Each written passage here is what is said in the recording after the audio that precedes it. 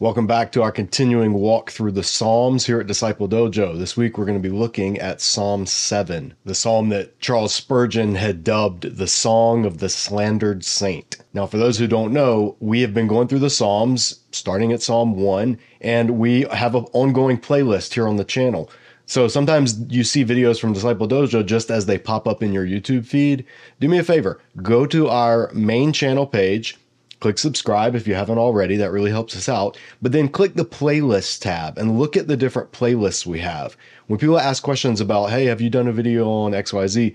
A lot of times you can find those in the different playlists, whether it's books of the Bible that we've taught through, whether it's study Bible reviews, episodes of Superhero Seminary, which is why I'm surrounded by all these action figures, or interviews with biblical scholars. All of those are curated here on the channel in different playlists. So take a look at those, poke around, see what all is available here at Disciple Dojo. And if you like it and you want to support us, this is a nonprofit teaching ministry. We rely on monthly Disciple Dojo donors. That's how we're able to make all of our teaching resources freely available online. So consider doing that if you appreciate this ministry, or just clicking subscribe and the notifications icon. Those are two of the most tangible ways you can support Disciple Dojo. All right, let's look at Psalm 7. Now, first, I'm just going to read it straight through in the older edition of the NIV. And then we're going to look at the actual Hebrew text, and we're going to walk through and see how different translations handle different passages. Psalm 7, a shigayon of David, which he sang to the Lord concerning Cush, a Benjaminite. O Lord my God, I take refuge in you.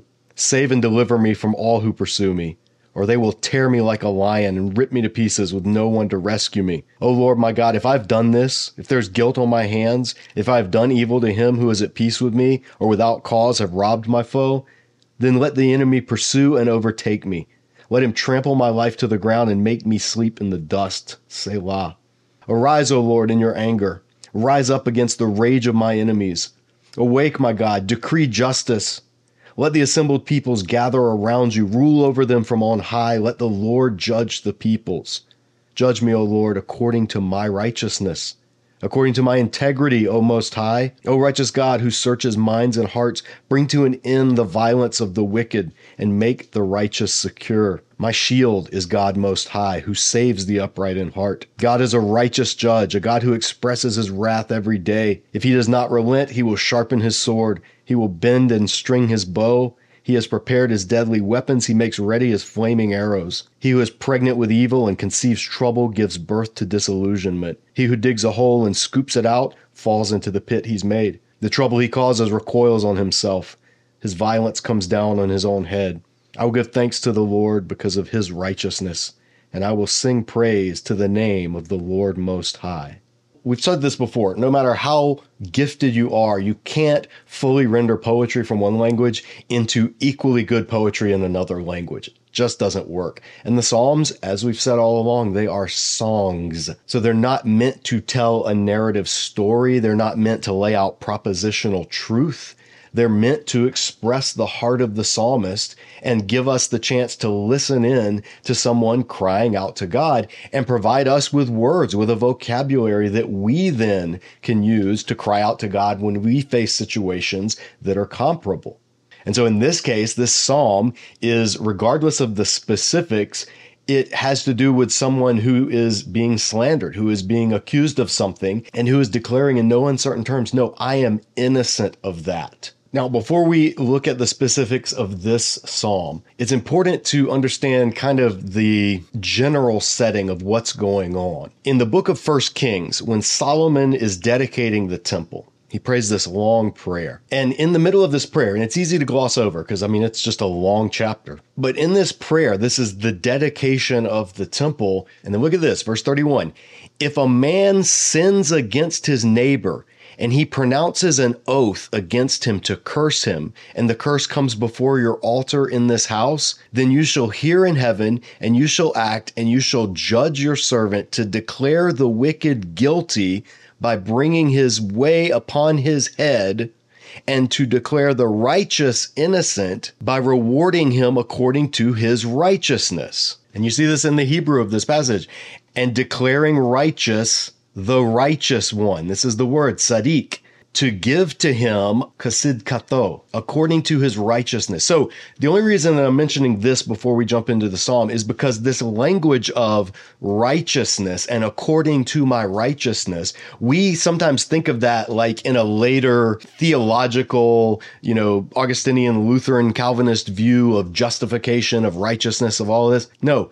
In the Psalms, it's the language of guilt or innocence in a legal setting, in an oath setting. And we see a prime example of this here in 1 Kings chapter 8. So declaring yourself innocent before God and being asked for judgment according to your righteousness means being exonerated from false charges. That's what the language connotes. It doesn't have anything to do with sinlessness or righteousness in the generic sense. So the language of David asking God, judge me according to my righteousness, shouldn't make us think that David is claiming to be some paragon of virtue. He's making a very specific plea to God in prayer, which is basically exonerate me publicly, vindicate me from these false charges, which is why Spurgeon called this a psalm of the slandered saint. So with that in mind, let's jump to Psalm 7 and let's walk through it. So it starts off as a shigayon LeDavid. And this word shigayon, we don't know what it means. And most interpreters that I've read, they may take a guess, but at the end of the day, we just don't know. And you can see that in how the different translations handle it. They just transliterate, like some English Bible just transliterates it. Even the King James just transliterated it. Tanakh, JPS. Now the Septuagint, the Greek translation back before the time of Jesus, they translated it with this word psalmos. And so you have in the English Septuagint a psalm of David. But there's nothing specific, so we shouldn't try to read in any kind of esoteric meaning or try to make some Hebrew point. I've heard some charismatic worship leaders try to talk about what a shigayon was, and they don't know. They're just making it up. I mean, the word is used, I think, one other time. I think in Habakkuk it's used, but we don't know what it means. And so that's why the translators are wise to leave it untranslated. So whatever this is, it is a shigayon for David or to David. We've talked about this before. Le David can mean for, can mean to, it can mean by David, which he sang to Yahweh, La Adonai, concerning, and literally upon the word or upon the matter of, and some people say this means upon the matter of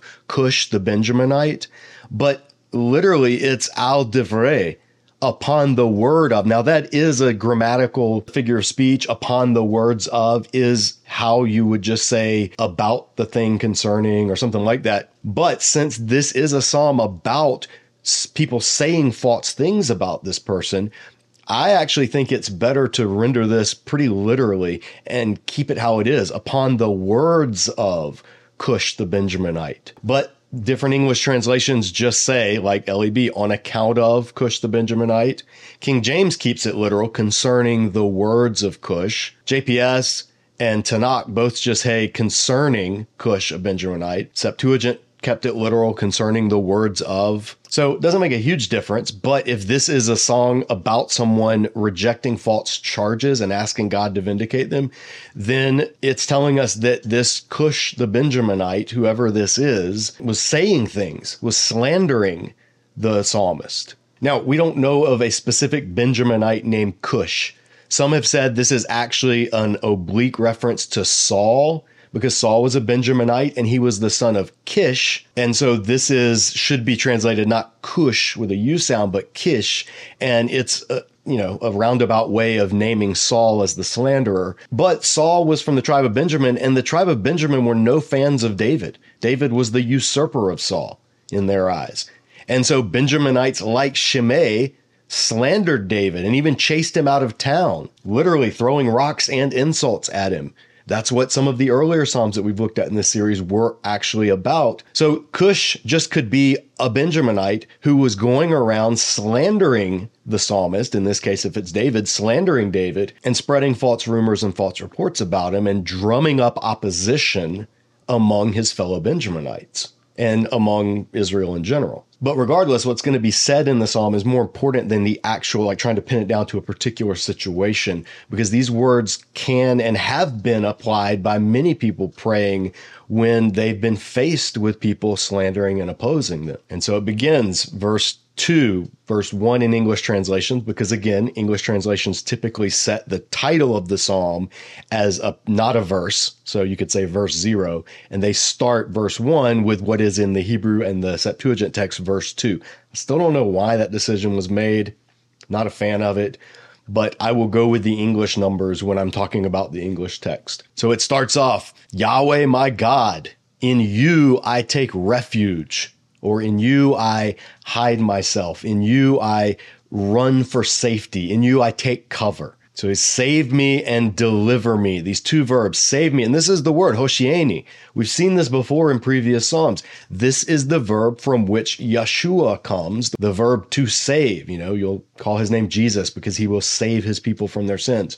So he's saying, hoshieni, save me from all my pursuers and deliver me. This verb natsal, to deliver, to rescue. And then in a super graphic image you have here, verse 3, lest he taraf, this word to rip apart, to tear, like a lion, and this is the word nafshi, my soul or my life. But the word nephesh, soul and life, literally means throat. Like that, every time you see the word soul in the Bible, nephesh, the Hebrew word for soul, it's literally the word throat. And what do lions do? When a lion attacks prey, how does a lion usually kill its prey? It usually goes for the throat, crushes the throat, suffocates or chokes or just breaks the neck or what. A lion usually attacks the throat.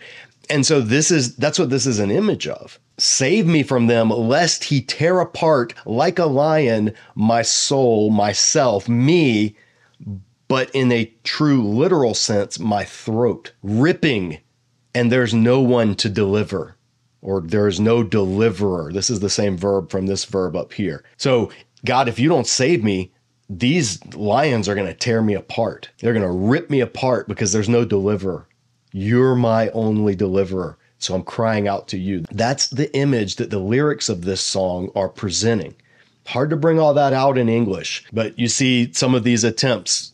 Lexham English, or else he will tear me apart like a lion, rip into pieces with none to deliver. Or the Tanakh, lest like a lion they tear me apart, rending in pieces, and no one save me. And the Greek Septuagint translated it, lest he snatch my soul as a lion while there is no one to redeem nor save. And then Eugene Peterson really brings out the predator-prey image. If they catch me, I'm finished. Ripped to shreds by foes fierce as lions, dragged into the forest and left unlooked for, unremembered. And so now we come to verse 3. This is where that passage from 1 Kings 8 should come to mind.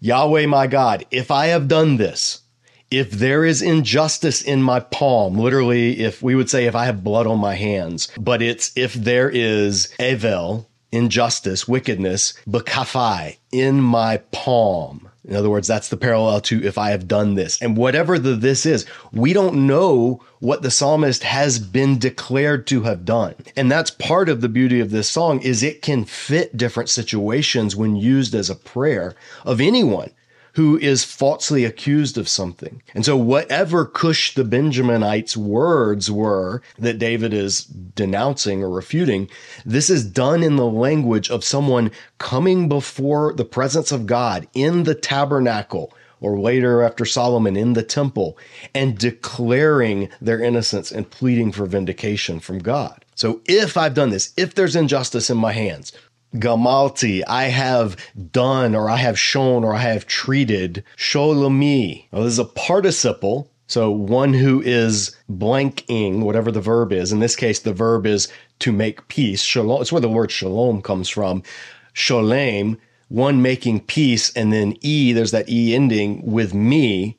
So if I have shown, or I have treated one making peace with me, ra, bad, wicked, evil. Or I have, and this verb, which is a form of the verb chalatz, can mean to pull out, like to pull something out of somewhere. And so in the sense, it can mean to rob, like to steal, to despoil, or pull out in a good sense, like rescue. So, or I have rescued, or I have pulled out, sorari. We've seen this word before, sorare, the word for my enemies. Sorari, my enemy, rekam. And this just means in futility or without cause. It's just an adverb, emptily or in emptiness. So in the Hebrew text, this is a hard verse to render. And some have even said this doesn't make any sense, that the psalmist wouldn't rescue their foe. They would do something else against their foe. And so this means if I have spoiled or robbed my foe, the one who's accusing me, the one who's opposing me, without cause. And so here are how all the different translations handle it. Lexham English, if I have repaid my ally with harm, or if I have plundered my enemy without cause. So they take it as plundered. King James, if I have rewarded evil unto him that was at peace with me, yea, I have delivered him that without cause is my enemy. So it's taking it in the positive sense of to deliver, to pull out in a good way.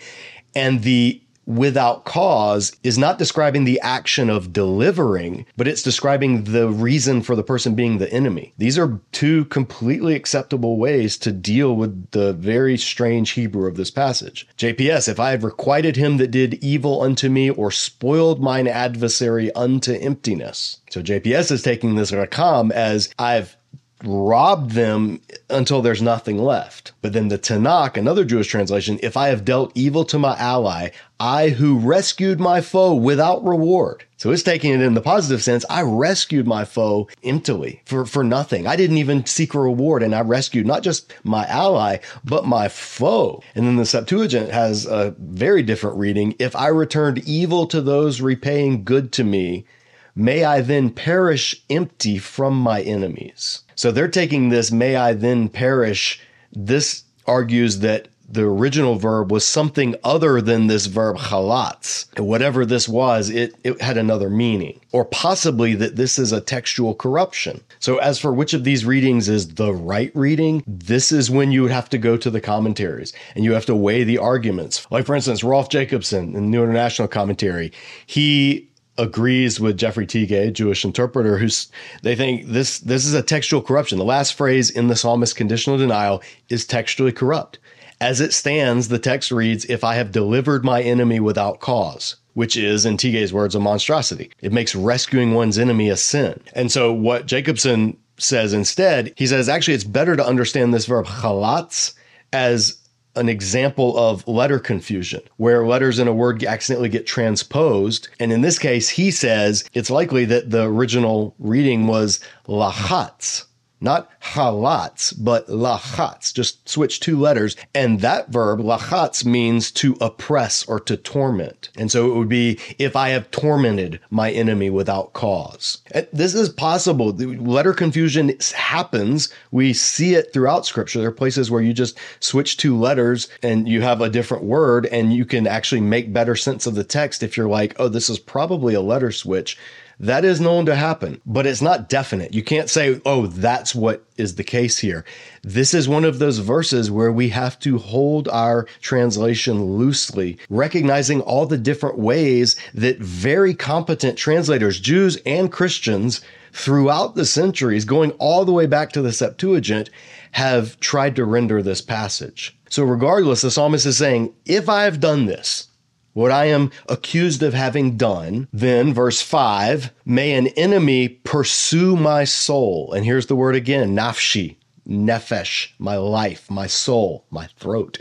And may he trample to the earth my life. This is what predatory beasts do to their prey. They pursue, they catch, they trample, stomp to the ground, and they kill. So that may very well be the image that's being carried over into this self-imprecatory oath. If I have done this, what I'm being accused of, then may this predatory enemy pursuing me and wanting to rip me apart like a lion, may they succeed. May he trample to the earth my life, and my glory to the dust may it sit, or may it dwell. So this is like kind of the worst, in an honor-shame culture, the worst thing that can happen is your glory, your kavod, be brought down to the dirt, literally. Le'afar, to the dust, may it dwell. And the old JPS puts it well, let the enemy pursue my soul and overtake it and tread my life down to the earth. Yea, let him lay my glory in the dust. Or the CSB wanting to bring out the honor shame imagery.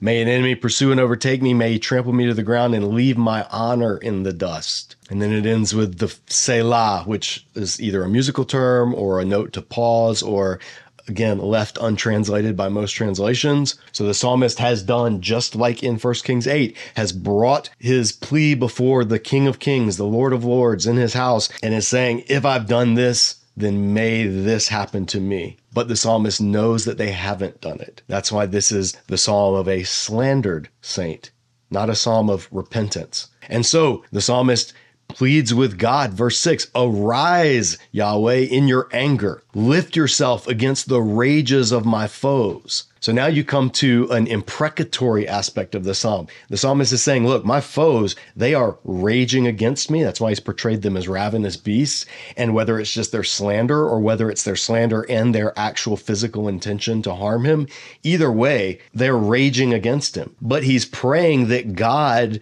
return on the enemy what the enemy is seeking to do to him. So arise in your anger, Yahweh, lift yourself against the rages of my foes and wake up to me. Get up, rouse up, wake up. Like, God, I need justice and you seem to be asleep.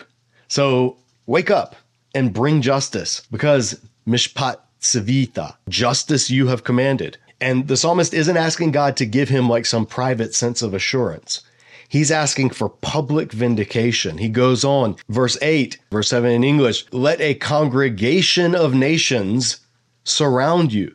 In other words, gather everybody, all the peoples, assemble everyone, and above her to a high place return. Like, wake up, step back on your seat of judgment where you are enthroned above all the nations of the earth, and you are gathering all of the sons of God, the divine council, or the kings of the earth, whatever you think of that view, whatever that is, gather everyone, make this public and universal, this judgment that I'm asking you to give. That's what God is, the ultimate judge. He's the one who is going to judge the earth. So, shofateni, judge me, Adonai, katzidki, according to my righteousness, and according to me, my wholeness, my completeness. It's the word that sometimes means perfection, but it has to do with like the sacrificial animals being without blemish. So they had to be whole, they had to be complete. Again, not talking about moral perfection. If this is being written and prayed by David,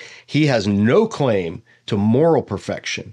But in the case of the slander that's being directed against him, he's saying, judge me according to my uprightness and my wholeness, the completeness that's upon me. In this case, in the matter at hand, he is unblemished. And then I love this next line, verse 9, 10 in Hebrew. He says, Yigmarna ra Roshaim. Literally, let it end, please, or bring to an end, please, the evil, ra, of Roshaim, the wicked, or the evildoers, the evil of the evildoers, the wickedness of the wicked. Let it end, please. Bring it to an end. And you will establish, you will uphold tzaddik, the righteous, or it could be a righteous one. That's what God does. That's what justice is. That's what judgment is. Bringing evil to an end and upholding, establishing the righteous, the innocent. And it goes on, and literally it says, and examining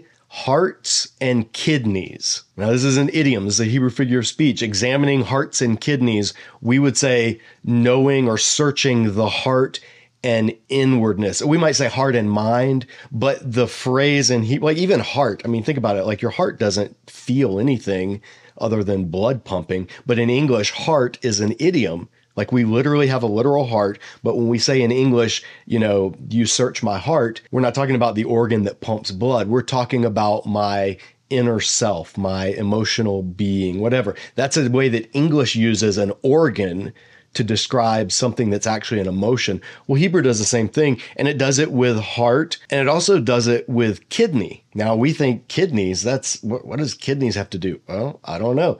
But we say things like, oh, I feel it in my guts. So this is just an example where a phrase in Hebrew, examining hearts and kidneys, we would say in English, one who searches the heart and mind or knows your innermost parts. That's the type of God he's appealing to, the God who knows that he's righteous. In fact, he is Elohim Tzaddik, God of the righteous. And because of that, the psalmist declares, my shield is upon God, Savior of the upright of heart. Now, a couple of things to note. This is an awkward phrase in Hebrew, magini. We've heard before in some of the previous Psalms we looked at, God is my shield, my magen. Magen is the word for shield. But this phrase says my shield. You would expect it to say my shield is God, but it says my shield upon God. And so some have wondered what's going on there. It could just be a poetic expression. Some have suggested what he's saying would be the shield, the thing that protects me, is on God. Like God is wearing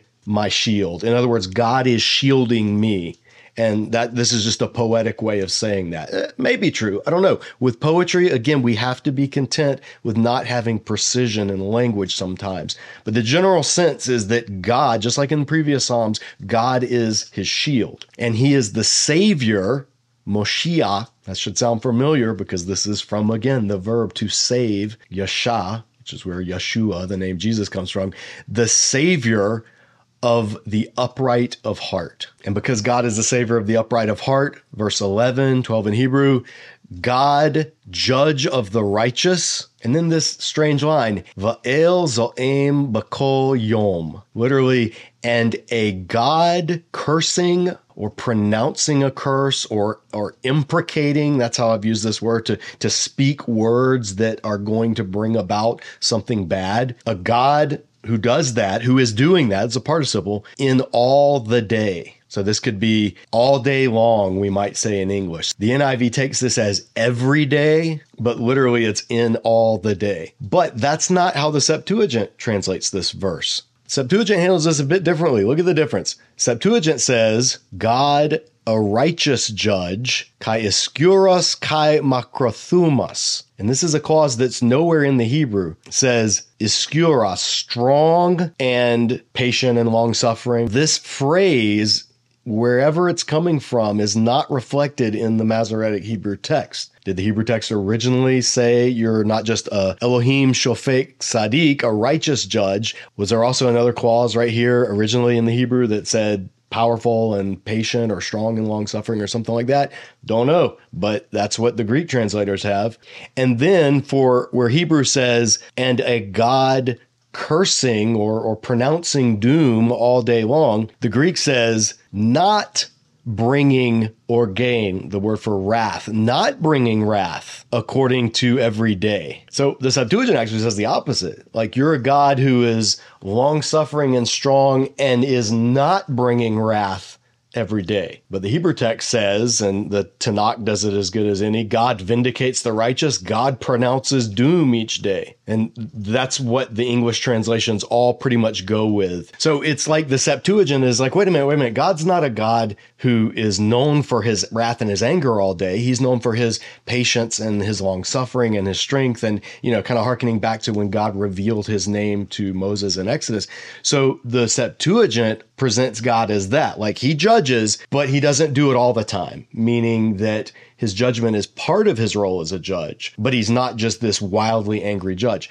The Hebrew text, and that may be a case where the Septuagint translators were trying to soften it a little bit to protect God's reputation or to bring it in line with God's revelation in Exodus of his name. But I think the Hebrew text, as it stands on its own, makes just as good sense. The psalmist is appealing to God. God, you are the judge of the righteous, and a God who imprecates, who what does a judge do? The judge pronounces a sentence. Well, for someone who's falsely accused, pronouncing a sentence is joyous because they're publicly vindicating you. And for the accuser, the false accuser, a declaration of vindication of the innocent meant that the penalty that would have gone to them goes to the one who falsely accused them. So if you're innocent, a judge's sentence, banging the gavel, is the most welcome sound in the world. That's why you see defendants in a court, they just sigh with relief when they're declared innocent, and the judge bangs the gavel, and it's just like, finally, I am legally and publicly vindicated. When the judge bangs the gavel and declares guilty, you see people sometimes just collapse. Sometimes they cry out. Sometimes, like in the crazy viral video from this past month, they like jump over the bench at the judge, like launching at them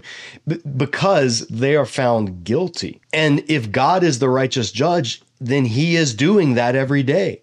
He's defending the innocent and vindicating the innocent, and he's imprecating, he's condemning, he's ruling against those who are guilty. So I don't really see a problem with the Hebrew text as it is, as long as we understand Zo'im as God rendering a verdict or imprecating, speaking what will have negative consequences to the wicked. That's the key. It's not just this is what God speaks to everyone, but it's what God speaks in response to people who are attacking the righteous. Now, verse 12, 13 in Hebrew, there's some division on this because we don't know who's being talked about. It literally just says, if he does not turn, Yashuv, that can either mean turn or it can mean return, like repent. If he does not turn, his sword he will sharpen, his bow he will tread, and that literally means to walk on, derek. And it's the image is, how do you string a bow? Well, you step on it to bend the bow, and then you can make the string. That's literally the image going on here. His bow, his kesheth, his bow, he will step on and establish. In other words, this is just the phrase, figure of speech for how you string a bow. So you could say he'll string his bow and make it ready, or he'll string his bow and take aim. And to him is established kali maveth, tools or implements of death. His arrows burning he will make. In other words, he will like literally light his arrows on fire, like you're going to shoot burning arrows into a city if you're besieging it. Or it could just be a figure of speech like fiery arrows or flaming darts. Either way, this is battle imagery. Sharpening the sword, bending the bow, prepping the arrows. Now the question is, who is this talking about? Some translations basically have God as the person being talking about. Now the image is switched from God as the judge to God as the executioner, or God as the conqueror, God as the warrior. And that fits with multiple places in the Bible where God is a warrior arrayed for battle. Maybe that's what's going on here. Others have said, no, this never says God, and this is phraseology that's talking about the pursuers, the attackers, the one who this whole slander case is being pleaded against. If the enemy keeps doing what they're going to do, then they're going to continue getting ready for battle. The problem is we don't know who the he is, the pronouns that are used throughout. So the different translations, King James, if he turn not, he will whet his sword, he hath bent his bow and made it ready. King James doesn't weigh in on who it is. JPS does, though. If a man turn not, then God will whet his sword, and God's going to be the one that'll go into battle against the enemy. But the Tanakh translates it as, if one does not turn back, but whets his sword, bends his bow, and aims it. So it's talking about a person just going headlong, prepping for battle, getting ready to continue their attack. If they don't turn back, and the Holman Christian Standard, if anyone does not repent, God will sharpen his sword. But the CSB, the update of the Holman Christian, stepped it back a little bit, took a more neutral stance. If anyone does not repent, he will sharpen his sword. He has strung his bow and made it ready. And they didn't capitalize he, and so they're just leaving it ambiguous. The RSV and RSV, ESV, they all have God as the one whetting the sword. Now, Calvin actually read this. John Calvin actually read this as not God sharpening his sword, but he read it as talking about the enemy. And he says, there is implied in the words a kind of irony when he pretends to be afraid of their putting him to death. In other words, he's saying that the psalmist is like, ooh, they're sharpening their sword, that kind of thing. He says, they mean the same thing, as if he had said, if my enemy do not alter his purpose or turn his fury and his strength in another direction, who can preserve me from perishing by his hands? He has an abundant supply of arms, and he is endeavoring by all methods to accomplish my death. So Calvin took this whole thing as like irony, like almost sarcasm, making fun of this puny little enemy trying to think that they can bring down the Lord's anointed with their implements of death, their mighty sword, their drawn bow, any of that stuff. So this, again, the text is ambiguous. Whether this is saying God is going to bring about judgment because God is a warrior and he will go to battle against the enemies of his people who persecute and falsely accuse and seek to overthrow the Sadiq, or if this is talking about the enemy. Now, one of the reasons that I think this may actually be talking about the enemy, by the way, I'm 50-50 on this. I think you can make a good case for either, but it goes right into the next verses, 14, 15. These are clearly talking about the evildoer, the enemy. It says, behold, he is birthing evil. He is pregnant with trouble, and he is begetting a lie. So there's kind of funny imagery in the Hebrew text of verse 15 is a pregnant man.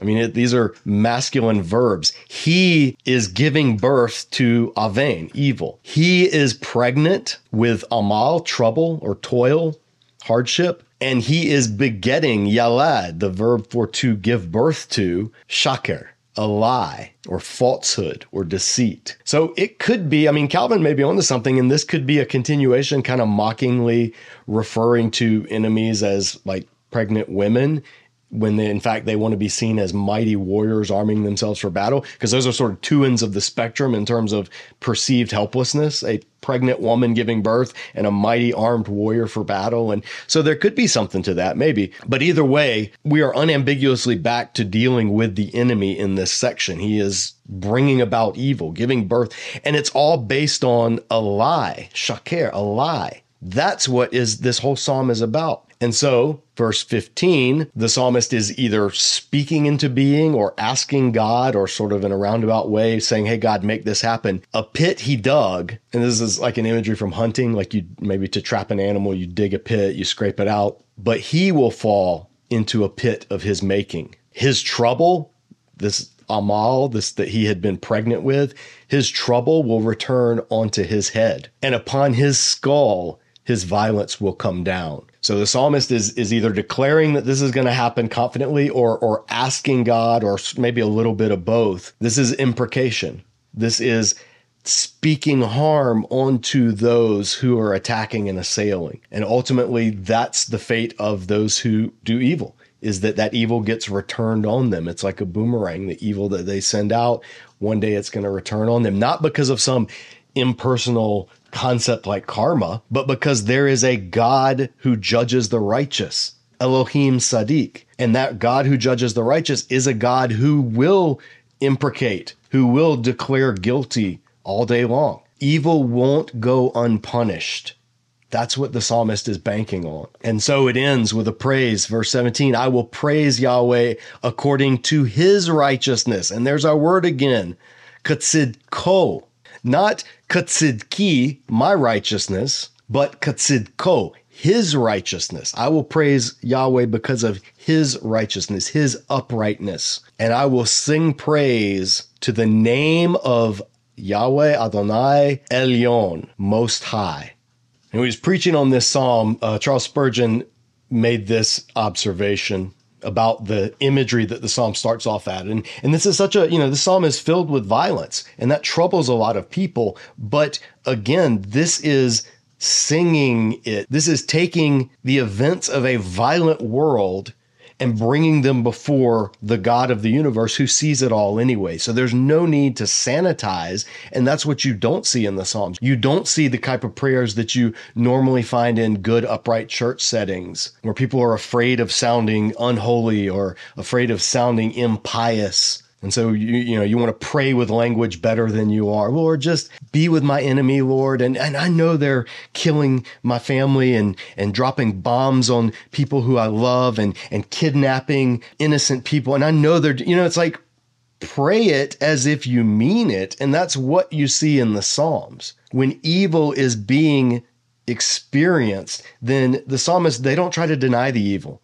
They don't try to rise above the evil and achieve a state of Zen where I'm detached and I no longer suffer because I no longer have any attachment to the world. No, that is not the Hebrew Bible. Instead, what they say is, God, I am furious. I am enraged. I am helpless. I feel like I'm being ripped apart and you're asleep. So wake up and do something about it. That's the kind of prayers you see in the Psalms. And even when it's something about slander, like in this case, Spurgeon's words on this passage were great. He says, notice the vigor of the description.